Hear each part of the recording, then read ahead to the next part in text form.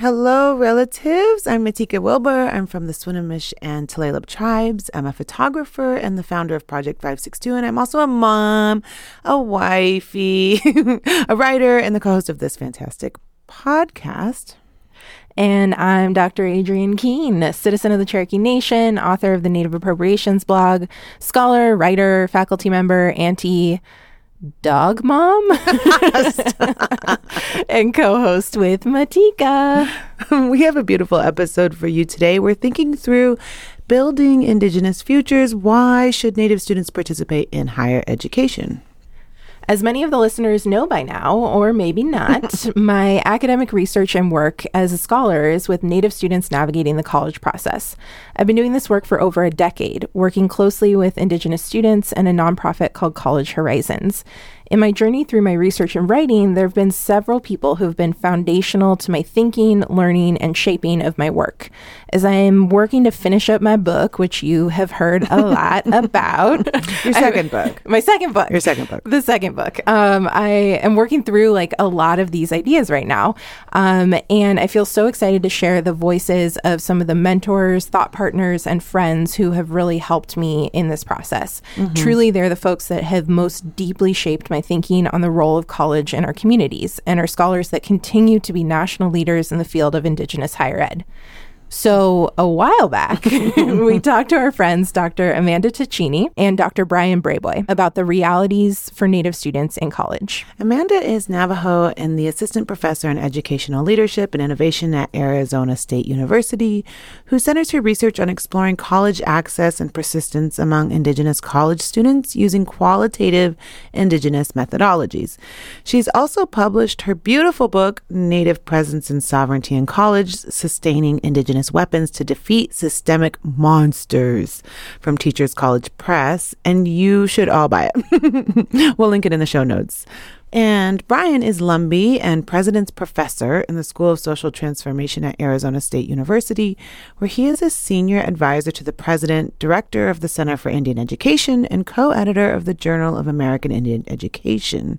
We're thrilled to share this conversation with y'all, and we thought it important to think through the experience for Native students in higher education and to really pause and ask ourselves, why should we be encouraging Native students to go on to higher education? There's truly no doubt that colleges and universities in what is currently known as the U.S. are settler colonial universities. Every college in the U.S. is built on and from Indigenous land, and therefore every college continues to benefit directly from the displacement of Indigenous people. Yet Native students make up less than 1% of college students nationally, and this statistic absolutely blows my mind. In the last decade, from 2009 to 2019, Indigenous enrollment in college actually dropped 38%, from 187,000 students to 116,000 students. That's 70,000 Native students that are not enrolled in college in the last decade. So imagining the impact that each of those students could have made in their family and their community is really hard to fathom. And this is all amidst a push for symbolic change, like land acknowledgements on college campuses. But where is the support for the students from these lands? So clearly, historically white colleges are not serving Native students well. And despite the hardship, communities still see it as this meaningful and important goal. So the question in my book, the question in this conversation is why? Right. Why is college something that we push for Native students? And how do we prepare them for before, during, and after? And then how can colleges help us build Indigenous futures?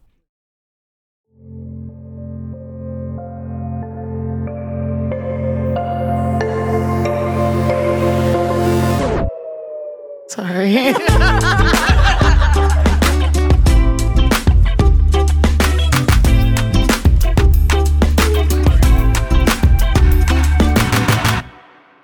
All my relations. So now we're going to take you back, way back, pre-pandemic. Matika was pregnant. We were all hanging out in this big house in Arizona recording the podcast. And that was when we had our conversation with Dr. Ticini and Dr. Brayboy.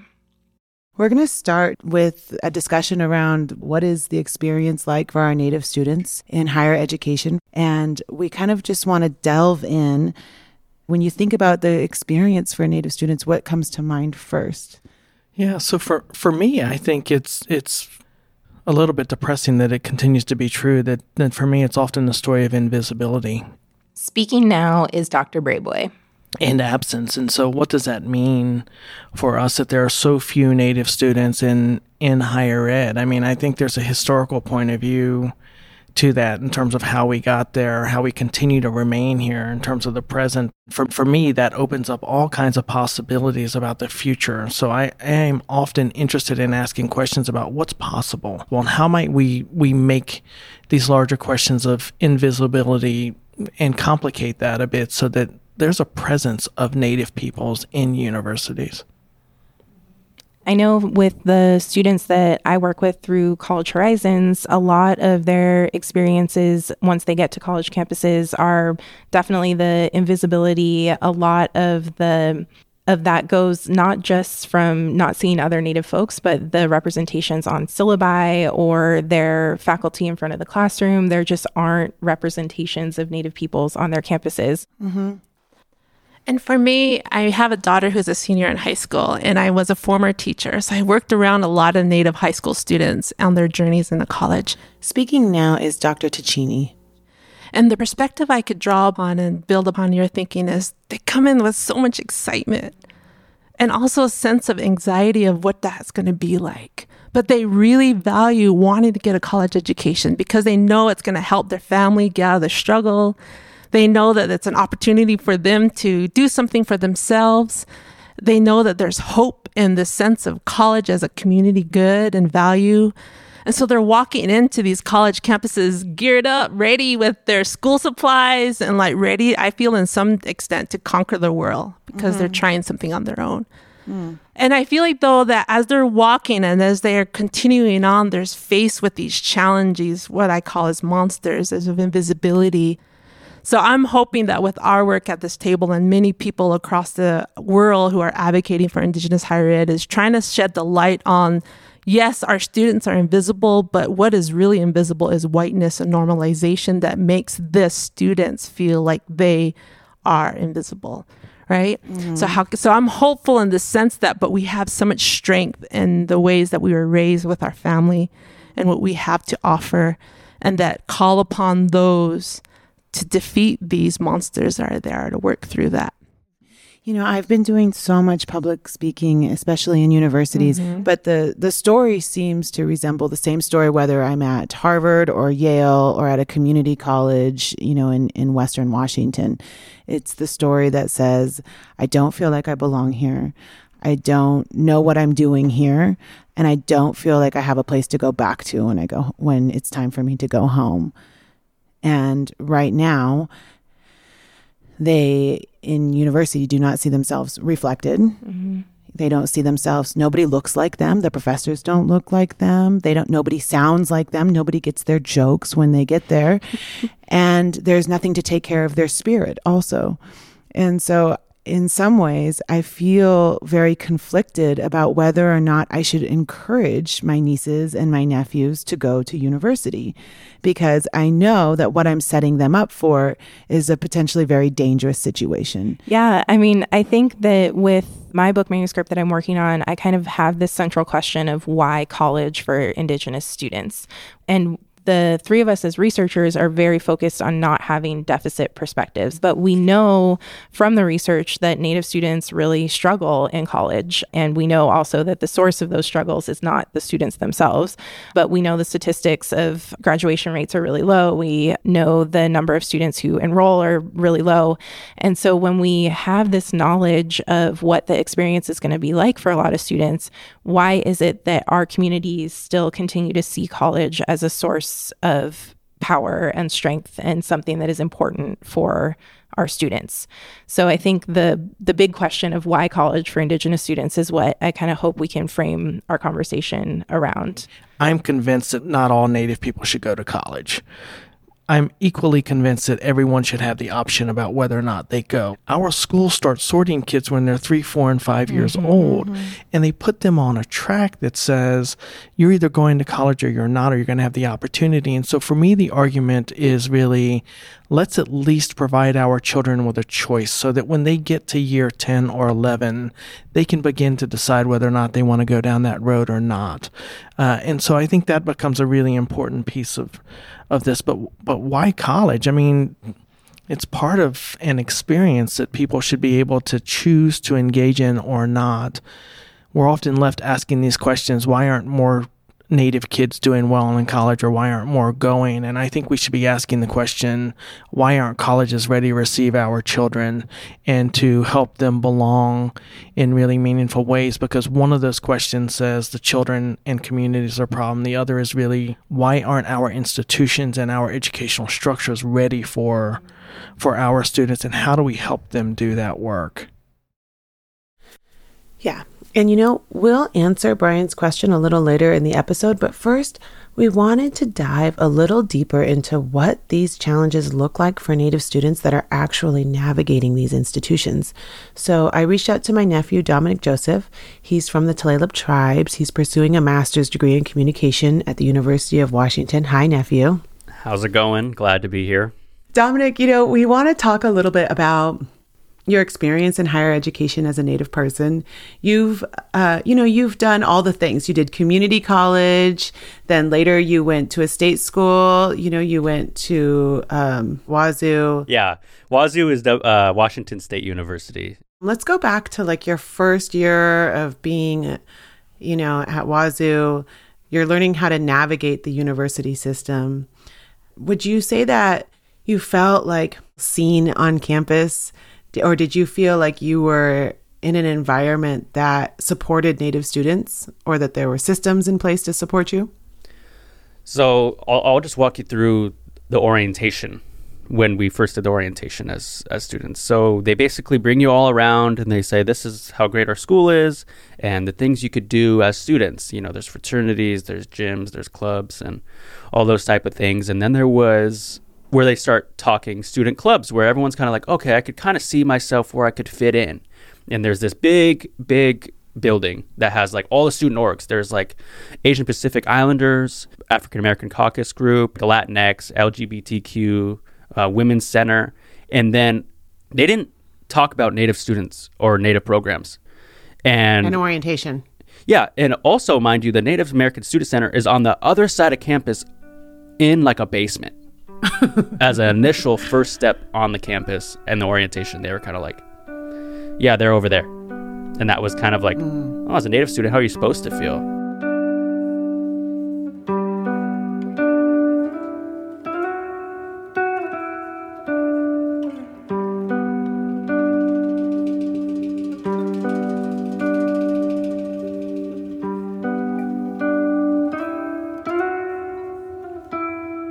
We need to have conversation outside of FAFSA, outside of college admissions and enrollment, and all of those. Those are really important questions to talk about. But we need to equip them about dealing with racism, about dealing with feeling like their sense of belonging, their essence of their self is going to be potentially lost, and they're going to question themselves. Those are the types I feel like college workshops that we need to instill with our young people, to say that this is going to happen because that's life. And this is ways that you can equip yourself to prepare. It's talking about these real life experiences that's going to happen to them. And if our students are facing these types of challenges, why are we encouraging them to go to college? For me, I think when I talk to young people and even my own children about why college, I ground them in history. Meaning, I think about the Nick College was one of the first tribal colleges for our people. And I think about that generation, about how those people at that time were advocating for the need to have education in their terms. And then I think back even decades prior to that, when our Navajo people were being forced to go to boarding schools. And so all of the history is really hard when you hear about it. But what I think about is how those ancestors, our generations back, wanted us to live and survive. and how education provides that. And they also have advocated for that. I'm a descendant of Chief Manuelito, who was one of the treaty signers of the Treaty of 1868 for Diné, for our people. And one of the words that he always expressed is, "Go, my children, go and get an education." And so he, at that time, can you imagine during an era when they were trying to fight for their people and all their people were at Heldwe, which is the place that they were in prison camps, were being stripped away 300 miles from Diné-Pequea, our land, and how they were negotiating, what do we do? Because our people would have gone to Oklahoma if that treaty wasn't signed. That was the plan of the federal government, was to take us to Oklahoma, away from our land. And our relatives, our ancestors were talking about, no, we have to stay connected to where we're from, to our place. And part of that treaty was negotiating education. Education was then is stipulated in the Treaty of 1868 that there be education, a schoolhouse, and that a teacher would be provided for, I want to say 15 or 20 children. I don't remember the number. But I think about them in terms of what they advocated for during a time of such injustice, such horrible injustice. So when I tell my babies now, like, you're going to college, yeah, it's going to suck because there's going to be some really tough times. But our ancestors were able to survive, and we need you, baby, in there. Because the more we can have our brown people and our Native people in there, the more representation, the more numbers we can get in, the stronger our voice is when we're united, and we need that. And so that's my message, is to think about the history and what our ancestors did for us, to emphasize that, yes, they had hardships, but we come from that lineage. Yeah. I love when people bring in that conversation around the ancestors and what we went through, and to be able to remain educated. And for me, my answer to this question is always that we always had systems of knowledge and systems of education.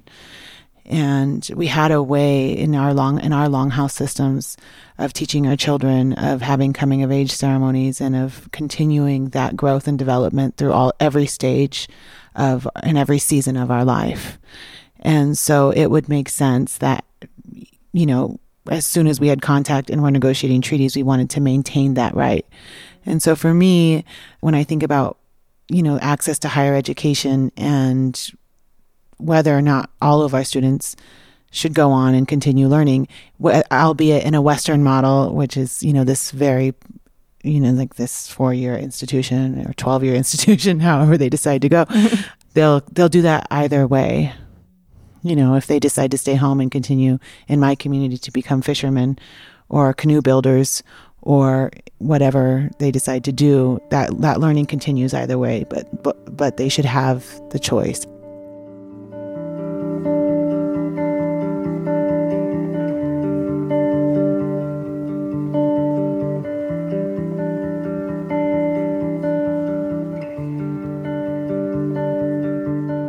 The framework for this episode, Dominic, we say, like, we're building Indigenous futures. And we ask the question, should we be telling our Native students to go into higher education? Are we setting our students up for success, or are we sending them into the wolves' den? You know? So when you reflect on that concept, how would you encourage the next generation when it comes to higher education? I've actually spoken to some middle schoolers and high schoolers about what they want to do and what should I do and should I go to college is probably the number one thing I hear. And I always ask them is like, well, what do you want to do right now? You know, don't think about 4 years from now. Don't think about what makes the most money either. That's another thing I like to say, because a lot of people are like, oh, I heard engineering makes the most money. I'm just going to go do that for college and then come back and then buy a nice house on the res and then whatever. And I would say, well, so what do you want to do? And I've heard people say, well, I want to learn how to do similar to what you're doing in communication. I'm like, well, come try it out. Take a class. If you don't like it, you could always go back. I always heard that a lot. Almost a little too much, where I felt like it was a little persuasive. Like, hey, if you don't like it, come back. You know, you get a C, come back. You know, but I don't think higher education is the only place for Natives to learn. I think it's one of many places to learn. I think there's technical colleges. I think there's some people I know who have never picked up a college textbook, and I listen to what they're saying.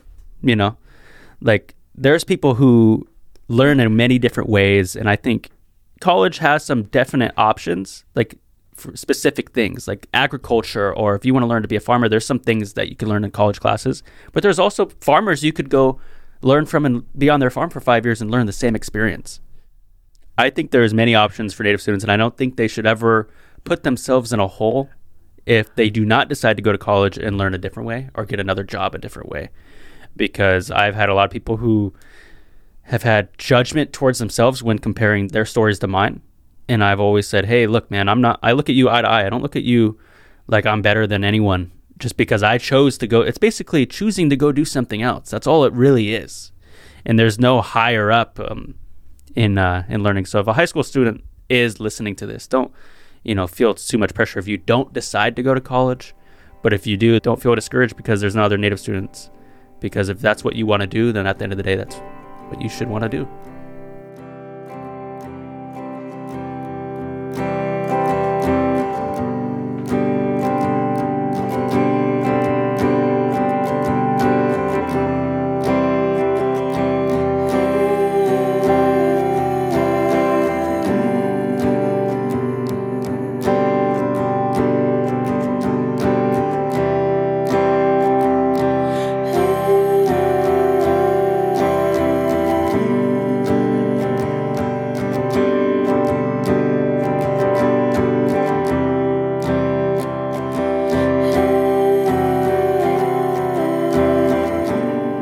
Welcome back from the break, friends. Thanks for being here with us. We're still here with Dr. Duchini and Dr. Brayboy.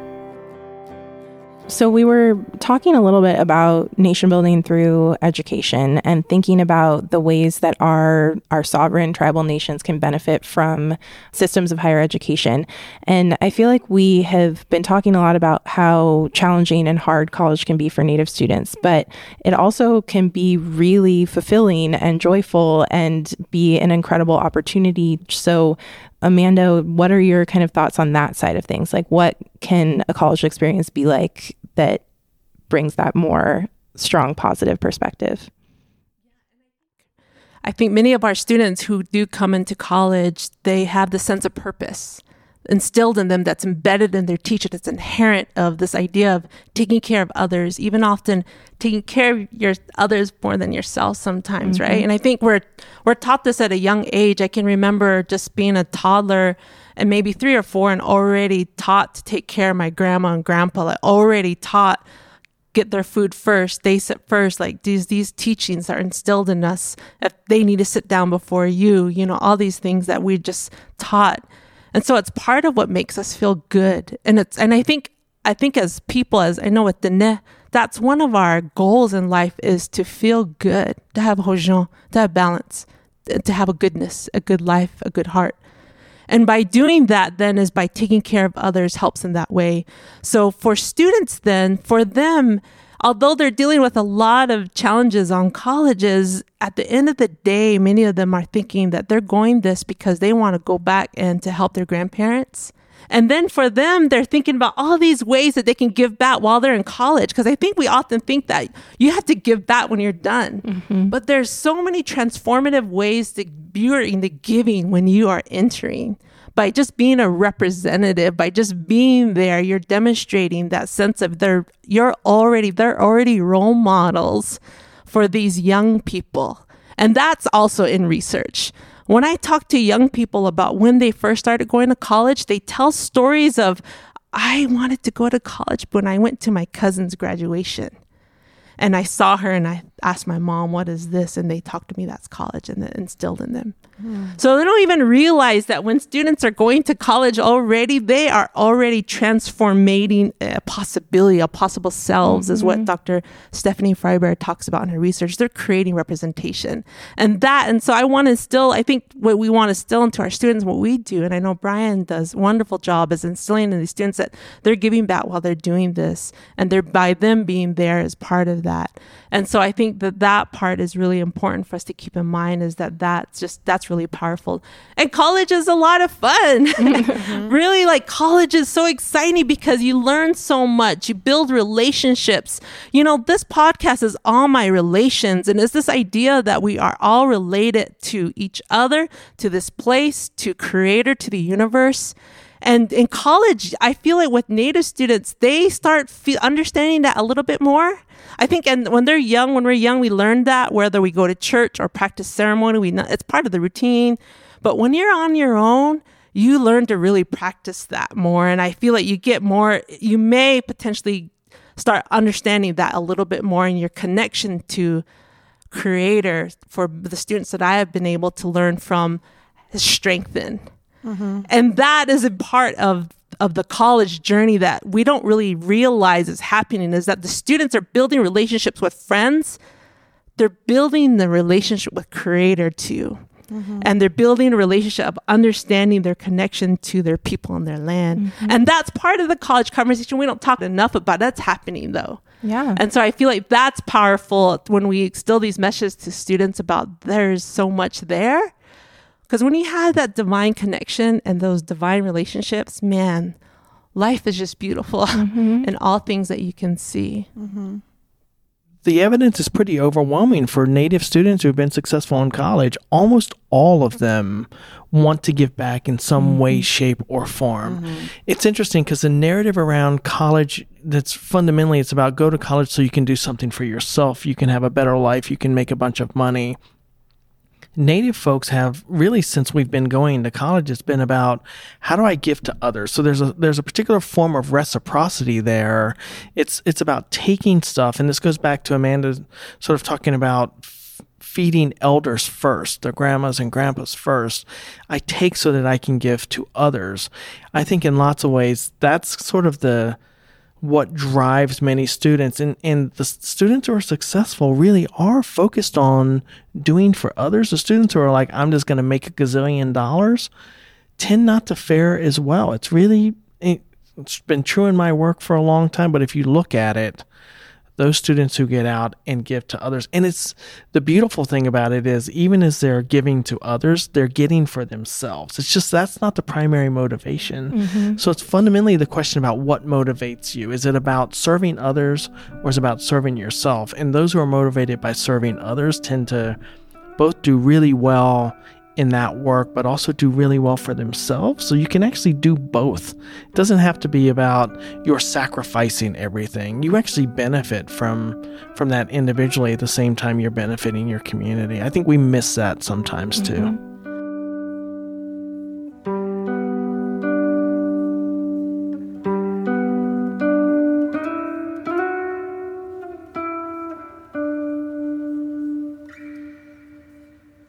When I was young, when I said I wanted to go to college, the first thing they ask is, what are you going to do for your tribe? And I think it was a big factor in me choosing what college I wanted to go to. Because at first it was like, okay, what are you going to do for your tribe? Are you going to be able to stay close?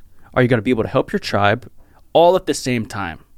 Even like, you don't even help have your family, Yep. be a good son, be a good grandson, be a good nephew. Exactly. They're like, how could you do all of those things? And that's almost like they expect you to, some people in your community expect you to be like an octopus. It feels like they want you to have one hand over in higher education, one hand over here helping the elders, helping the youth.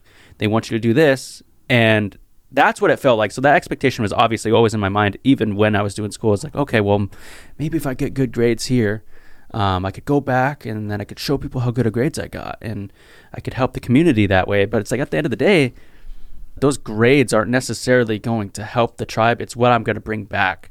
And I think getting asked that was a really heavy weight to have on your back. But I also think that weight was a good thing too. Like, when I say heavy weight, people be like, oh no, that's terrible. No, it was really motivating.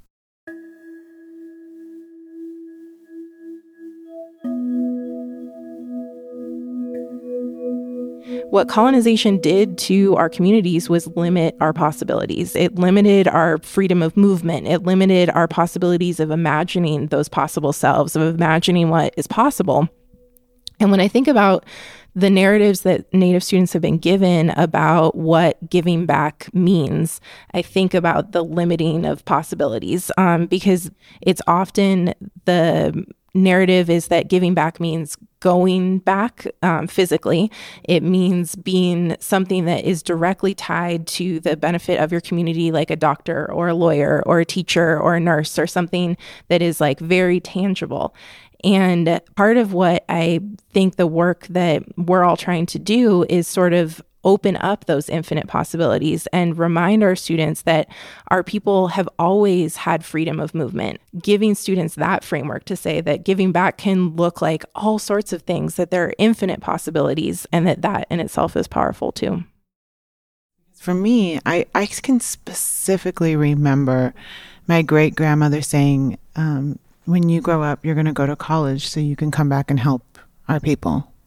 You know, like but don't forget that this is where you belong, you know, and you'll always come back here.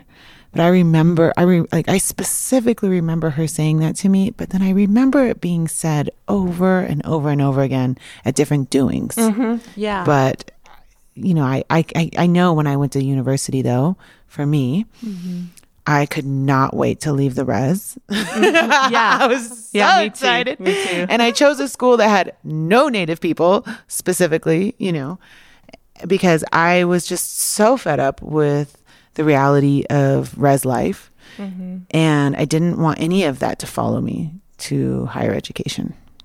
And so somewhere along the way, I got this idea that being an Indian was bad.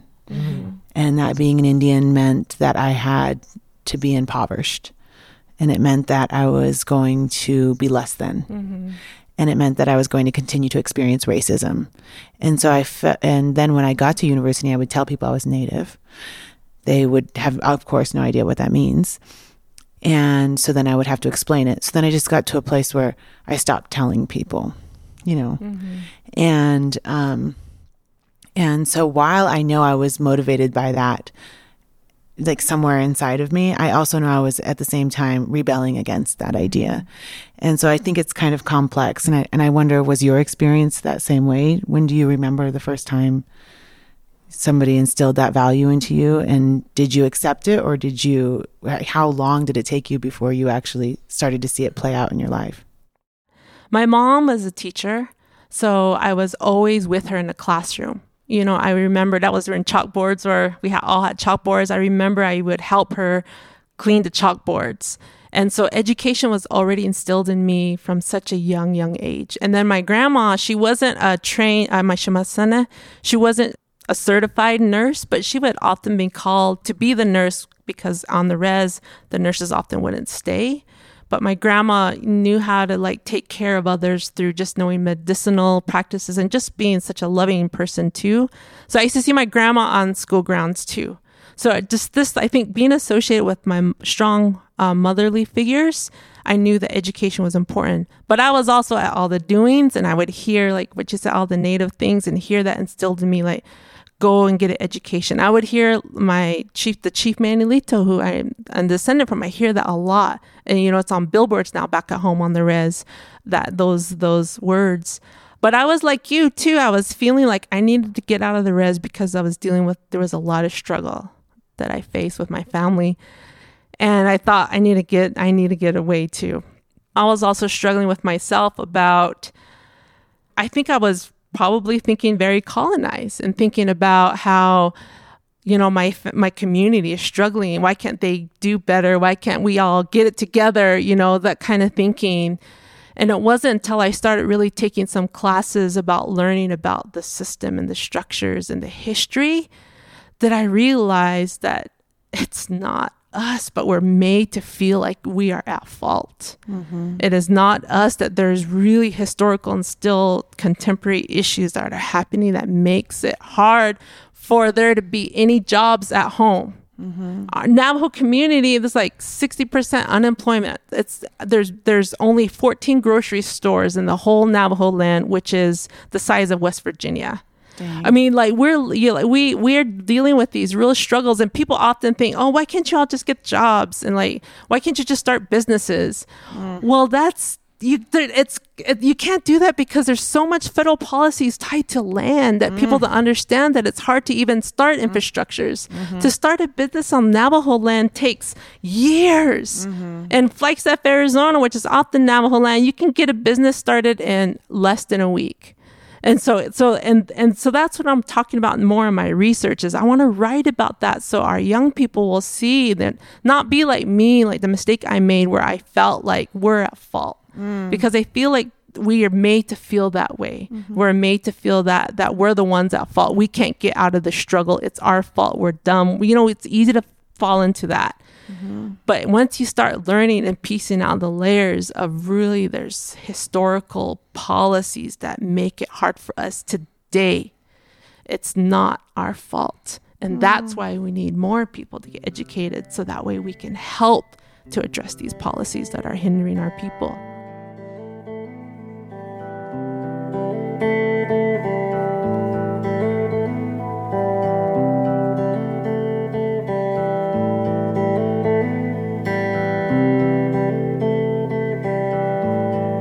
So at this point in our interviews, we came to a place where we said, okay, we can identify the issues for Native students going into higher education. That is super clear. But we also need to know, what does the work look like of trying to change these institutions, of trying to make it better for Native students, of trying to get more Native students into these spaces so there can be community, so there can be support. And there are plenty of programs that are out there that are trying to solve these issues. And of course, the one that I immediately went to and wanted to talk about was College Horizons. And College Horizons is a pre-college access program for Native students that I participated in when I was 16 years old as a high school student and have continued to work with them ever since. And they are the subject of my book. They're, to me, an organization that's really doing innovative and interesting and important, challenging work to make change in higher education. So we decided to talk with Carmen Lopez, the executive director of College Horizons. Could you tell us just a little bit about what College Horizons is and the work that y'all do? We are a college access and pre-graduate program that serves Indigenous students from across the United States. So we particularly service Native Americans, Alaska Native, and Native Hawaiian students. And what we really do is just help them, high school students and college students, on the application process to apply to college or professional and graduate schools. And really what we're trying to do is get more Indigenous students into post-secondary education and through it. And I always talk to my staff and the faculty of the program about being cultural translators, that's part of our work, because we're translating across systems and structures and institutions. And because we sit in between those spaces and gaps, that's our role, is to help translate to students and parents and grandparents. Here's the process. This is what they're asking of you. And then from the college partner side, we're talking to them about community and why community and culture matter to college. And that's what I've always loved about the model of College Horizons, is that it's this full kind of holistic model of looking at what a Native young person needs in that space. And like you were saying, it's not just those mechanics, it's the cultural piece, it's the belonging piece, it's understanding the motivation of why. How do you at College Horizons prepare some of the students that come through your program to be the only Native person in a space, or to prepare them emotionally and mentally for what they're about to encounter? Yeah.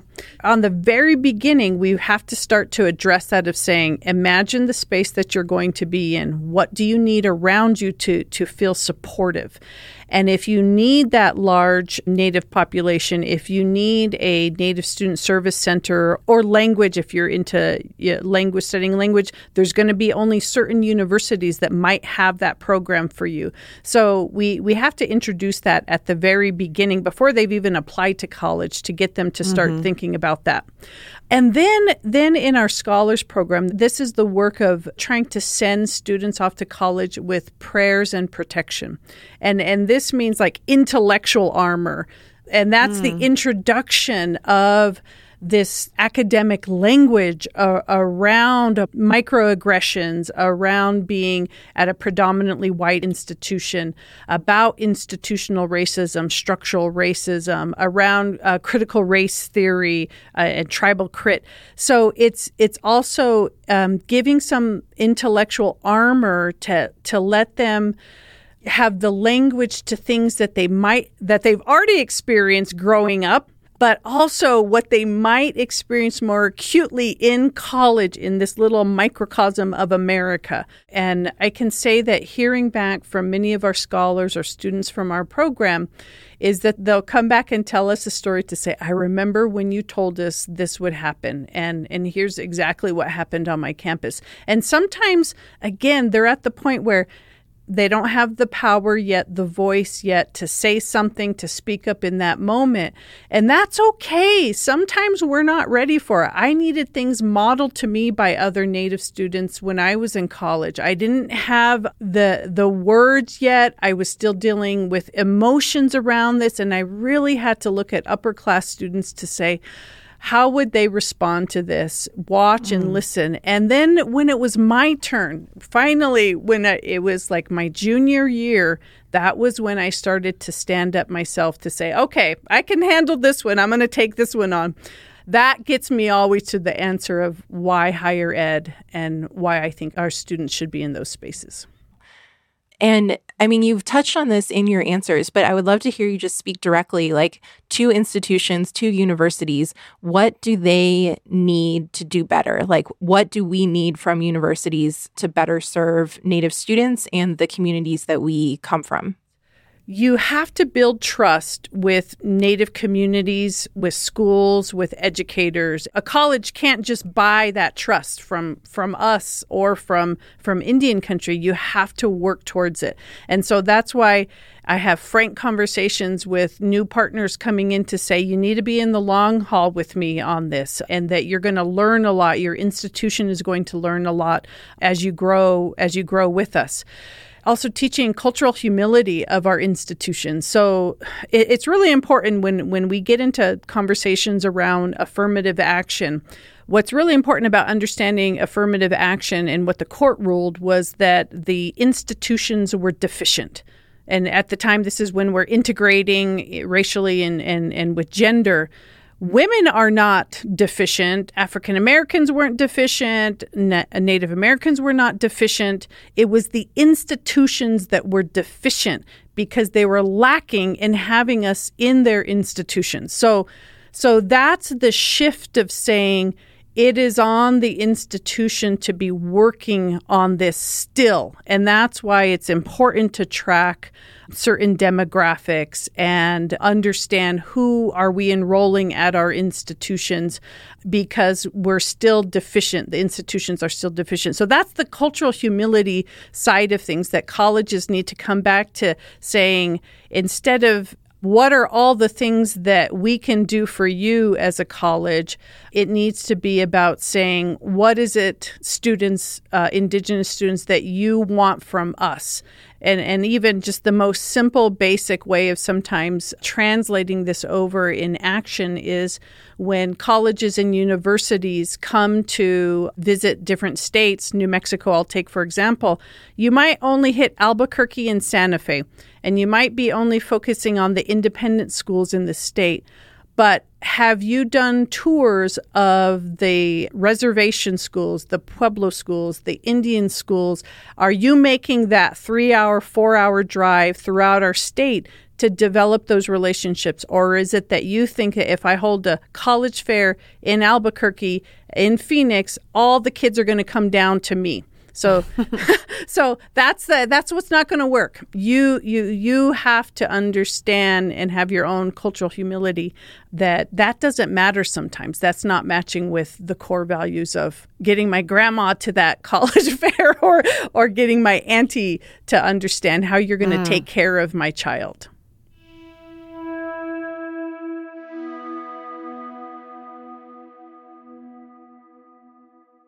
At the end of my book, I am putting forward this Cherokee idea of Gadugi, which is our kind of word for giving back. And it's the idea that you are working together towards a common cause that benefits the overall community.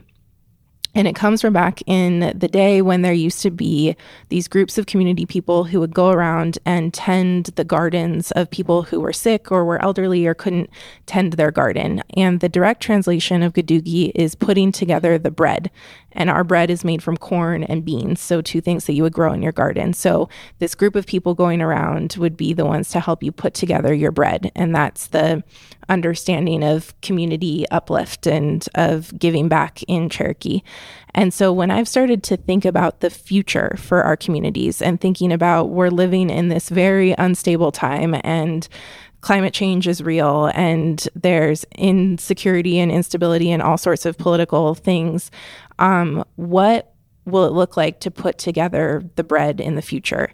Both that sort of actual tangible thing of how are we going to sustain and feed our communities? How are we going to make sure that we have access to indigenous foods and things that will sustain us? But then also, what will that community uplift look like? What will that community working together towards a common goal that benefits our overall community? What will that look like in the future? And so if we're thinking about our Native students that are about to enter into college, that are looking down the barrel of this very uncertain future, what words do you have for them about how they can think about putting together the bread in the future? You know, I'm spend a lot of time thinking about what kind of world we're leaving to our children. And I always feel a little bit like I owe an apology to them for a bit of the mess when you talk about climate change and global warming being a real thing and the Amazon is on fire and our kids are taking their lives more frequently than they should and they don't see themselves living past 25. So there's a part of me that wants to give them an apology, but there's also, I think, a part of us that have, a part of me that realizes that we are in some ways have laid out a path for them that doesn't have to go down that road. And so I think the challenge is to help them understand which path or paths to take. I don't know that there's a singular one, but I think that the paths are all guided by similar kinds of things, which is to recognize the importance of relationships between people and place, between people and each other, between people and stories. I encourage young people to find love, lots and lots of love, things that they love doing, but also love in place and love in the people that they're in. And I think the last thing I would want to say to young people is make it better for those who come behind you. Mm-hmm. We spend so much time talking about sustainability, and I often think about sustainability, and this may be my inadequacy in terms of how I think about it, but I think about sustainability as leaving things the way you found them. And I think about stewardship, which is what I think Native peoples do, as leaving things better than you have it. And I think if we understand that our role, and if young people understand that in spite of what you've been giving, part of your role is to make it better for those who come behind you, the future is pretty darn great.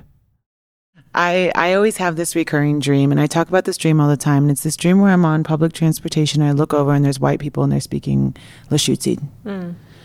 And they have their baby in baby boards, like we do.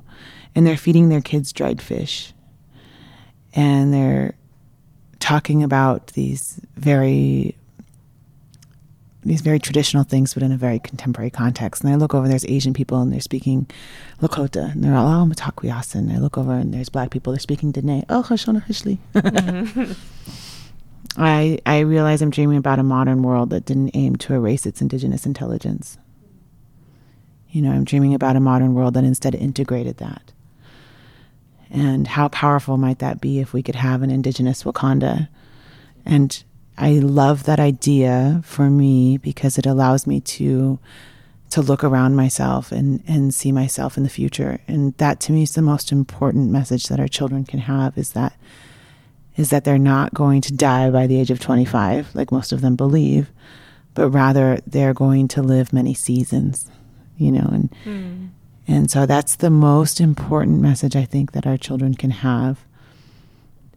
And so I think our children deserve the right to think about themselves in all of the seasons of their lives, and that this season of going to higher ed is important and valuable, but it's just one season, so to think about it that way, that's how I like to tell students, that they're going to live a long life. And this is going to be the fun part because you're going to have so much energy. You're not going to be tired. The youth is just so wasted on the young. Totally. Thank you, relatives, so much for listening. Thank you to Dr. Ticini and Dr. Brayboy for their friendship, their mentorship, their time, their research, and all of their work in higher education and in making college a safer place for Native youth. Thank you to Carmen Lopez and College Horizons for the life-changing work you do to make college accessible and a place for nation building for our communities. Throughout this season, you will hear audio pickups by Kathy Paul, the singer-guitarist extraordinaire from the Swinomish tribes and the lead in Black Belt Eagle Scout. Thank you, KP, for doing music for us. Special thanks to my nephew, Dominic Joseph. He has his own podcast, Dom Joseph Podcast, available wherever you subscribe. It's hilarious, so check it out.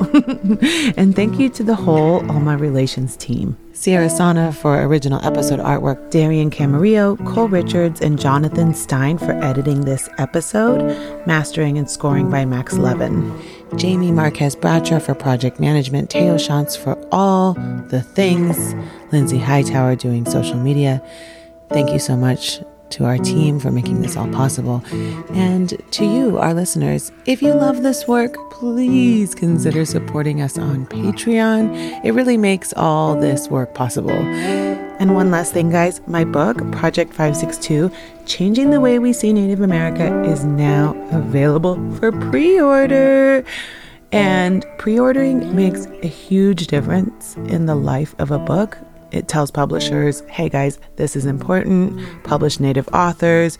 We need a lot of Native authors. So if you think you might consider purchasing my book, pre-ordering it would make a huge difference, and I would really appreciate it. We love you. Have a good day. Aho.